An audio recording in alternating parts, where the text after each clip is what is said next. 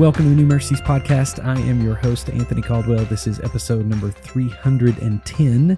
And today I want to read one verse of Scripture with you, and then I'll give a little bit of context to that verse and what I believe this means for us. It's in Ephesians chapter 4, verse number 30.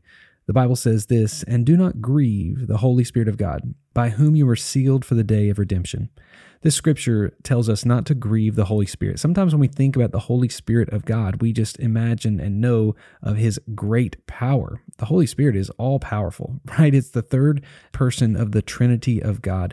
With all the authority, with all the power, he has the ability to do anything he wants, as long as it aligns with the will of the perfect Father. So as I think about the Holy Spirit, we have an ability to grieve the Holy Spirit. Now, this term, grieving the Spirit, has to do with our sins of commission, meaning we're told not to do something and we do it anyway. This whole passage of Scripture that surrounds this verse talks about things you're not supposed to do. Be angry, but don't sin. Don't let the sun go down your anger. Don't give an opportunity to the devil. Don't steal. Let no corrupting talk out of your mouth.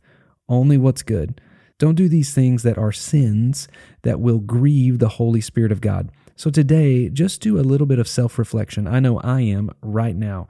I have the opportunity to preach to a group tonight, and as I do that, I continually, before I ever step into a pulpit or step into a teaching role anywhere, I make sure and ask for forgiveness for all of the sins that I've done, every sin of commission, meaning things I know I wasn't supposed to do and I fell into temptation and I did it anyway, whether it be corrupting talk, whether it be I let my anger cause me to stumble, or I let the sun go down on my anger, or any of those things that I've done. And again, you can read all through Scripture and learn about what sin is and learn about what things you shouldn't do. But today, do a little self-reflection. What things in your life have caused you to stumble and you haven't repented of, you haven't asked for forgiveness of?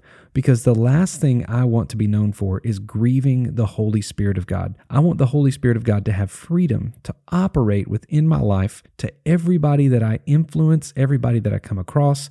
I want the Holy Spirit to be able to work. I don't want to be the one that grieves the Holy Spirit of God. So today, whatever sins of commission that you have committed, whatever sins that have rattled in your brain that you just can't seem to let go of, pray to God. Ask him to forgive you and cleanse you from that sin so that the grieving of the Holy Spirit of God doesn't happen in your life.